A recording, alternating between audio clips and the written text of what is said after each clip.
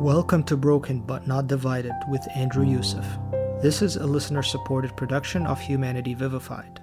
To learn more about Humanity Vivified, please visit www.andrewyoussef.ca. Ecumenism, a loaded word that most people have very strong feelings about. Some hear it with a smile on their faces. Others have a tendency to have quite the frown when they hear it.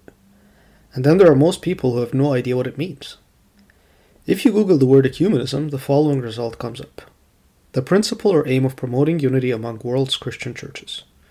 If you ask your spiritual father about it, you are bound to hear one of two answers. If he thinks ecumenism is a friend, he might say, "This is the loving and Christian response to the words of Christ in the Gospel of John, where he emphasizes the importance of unity of all believers who shall all become one flock under one shepherd." Another spiritual father might think it is a foe, and thus he would say something like this. This is the pan-heresy of the age, ran by Freemasons, aiming toward dissolving the articles of faith with the purpose of bringing orthodoxy to ruins. I'm not going to address these two comments for now, and just shed some light on how the ecumenical movement sees itself.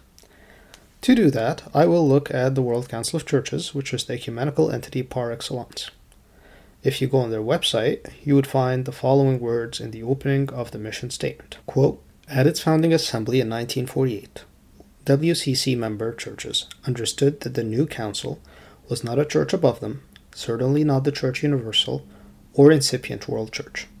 They understood it to be an instrument whereby the churches bear witness together in their common allegiance to Jesus Christ, search for that unity which Christ wills for his one and only church, and cooperate in matters which require common statements and actions." End quote. Historically, hierarchs of churches, students, and lay movements of the 19th century, such as the 1920 encyclical from the Orthodox Synod of Constantinople, suggested inaugurating a fellowship of churches similar to the League of Nations. Leaders representing more than 100 churches voted in 1937 to found a World Council of Churches, but its inauguration was delayed following the outbreak of the Second World War. You can already see how early the involvement of the Orthodox witness to ecclesial unity is. Now the World Council of Churches has smaller assemblies resembling it in various areas in the world, such as the Canadian Council of Churches, the American Council of Churches, and the Middle East Council of Churches.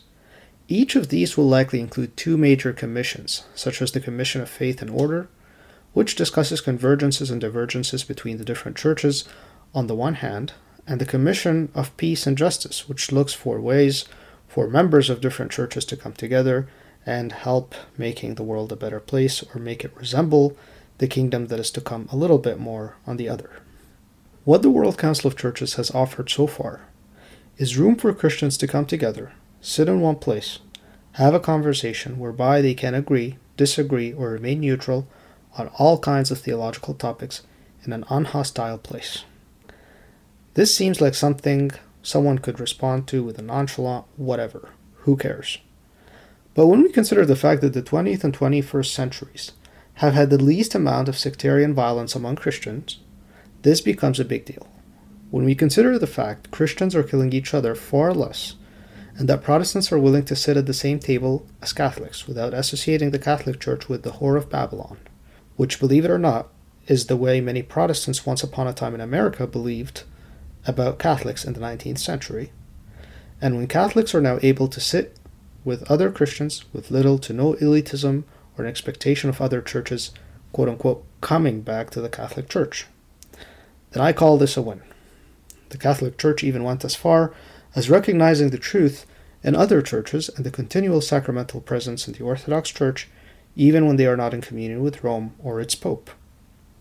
Today, Christians are able to sit together, share a cup of coffee around the table with no sword or gun, or name-calling for that matter, and I think that's a good thing. You can disagree with me, but I call that a win. Now about the fear of Freemasons being behind the ecumenical movement, I won't dismiss this accusation as most would, and we'll just ask a few questions around it.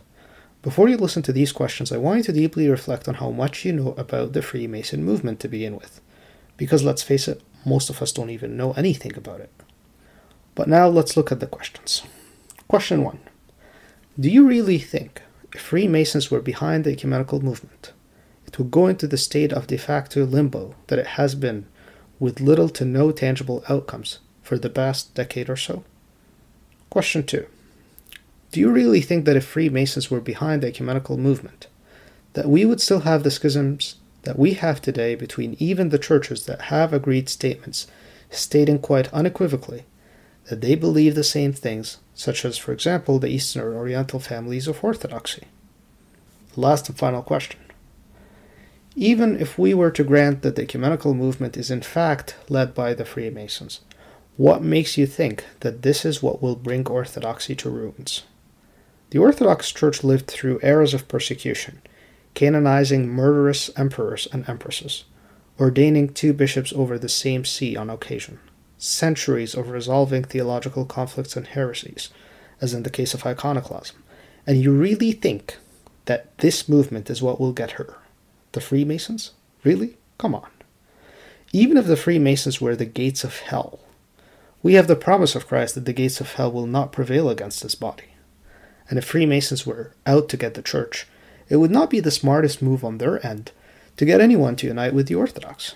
There is approximately 200 million Eastern Orthodox Christians and about 60 million Oriental Orthodox Christians. That is to be contrasted with 1.2 billion Catholics and 800 million to 1 billion Protestants. Now add to that how most Orthodox Christians are either under persecution or recovering from it, and you will realize how unhelpful it would be getting Orthodox Christians under your wing if worldly power is what you're after. I'm not saying we're insignificant to Christianity. I'm just saying that we are insignificant population-wise relative to the other major denominations that would actually be useful if power is what you're after. Now let us turn back to the main topics. If ecumenism is intended to get Christians to see if they truly understand each other or not, then I believe it's good. If ecumenism is intended to get Christians to ignore how they disagree with one another and pretend they agree with each other, then I believe it is bad. But if ecumenism is intended to get Orthodox Christians to do away with their beliefs, then I believe it is ugly and should in fact change its name from ecumenism to syncretism, which is the attempted amalgamation of different religions or denominations. I do not think any true Orthodox Christian would want this, and if this is what ecumenism is, then indeed it is the heresy of this age. But I must say, I have been to enough ecumenical meetings to say that these meetings are far slower than anyone might think, and the statements they produce take entire years, and in fact they do not aim to have anyone give up whatever they believe in or take on what they never believed in. If anything, it's an opportunity for you to understand the other, and for others to understand your faith. It can even be an opportunity to clarify misconceptions about what your faith truly stands for. Allow me to conclude with the following story about Saint Silouan the Athonite, a saint of the Eastern Orthodox Church. Father Silouan's attitude toward those who differed from him was characterized by a sincere desire to see what was good in them, and not to offend them in anything they held sacred. He always remained himself. He was utterly convinced that salvation lies in Christ-like humility. And by virtue of this humility, he strove with his whole soul to interpret every man at his best. He found his way to the heart of every one to his capacity for loving Christ. So I will begin the story now. I will now share with you the story as it is recorded in his biography. I will now share with you the story after simplifying it a little for the audience, though you can read it in full with no changes in the biography of Saint Silouan. The story goes as follows. I remember a conversation he had with a certain archimandrite who was engaged in missionary work.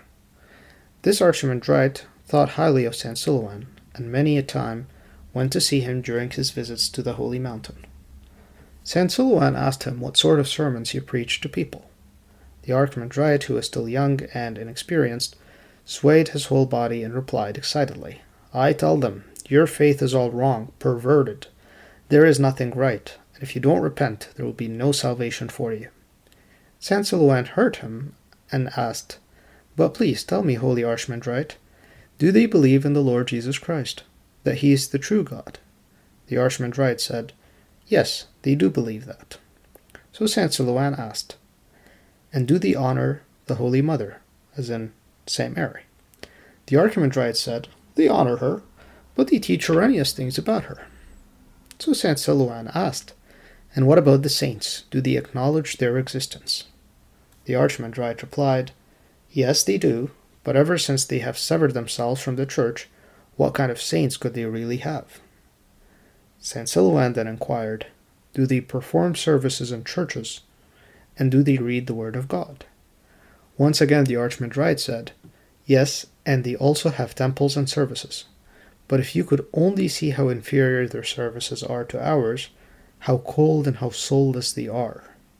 Saint Silouan then said, Holy Archimandrite, their souls obviously feel that they are acting correctly in believing in Christ, and honoring the Holy Mother and the saints, whom they invoke in their prayers. That is why, when you tell them that their faith is illegitimate, they will not listen to you. But if you told the people that they are right in believing in God, and that they are right in honoring the Holy Mother and the saints, and in going to church for services and praying at home, that they are right in reading the Word of God and all the rest, except that here and there they have a few incorrect theories which should be corrected, then everything will be just fine and pleasing to God, and by the grace of God everyone will be saved. God is love, and that is why a sermon needs to always spring from love. Only then will the preacher and the listener both benefit. But if you censure them, then the souls of the people will not listen to you, and no benefit will be achieved. End quote. May we acquire the heart of Saint Silouan, that beats with love for all Christians, and may we learn to approach the other in love and wisdom, rather than apprehension and skepticism. May we all witness to the truth and love.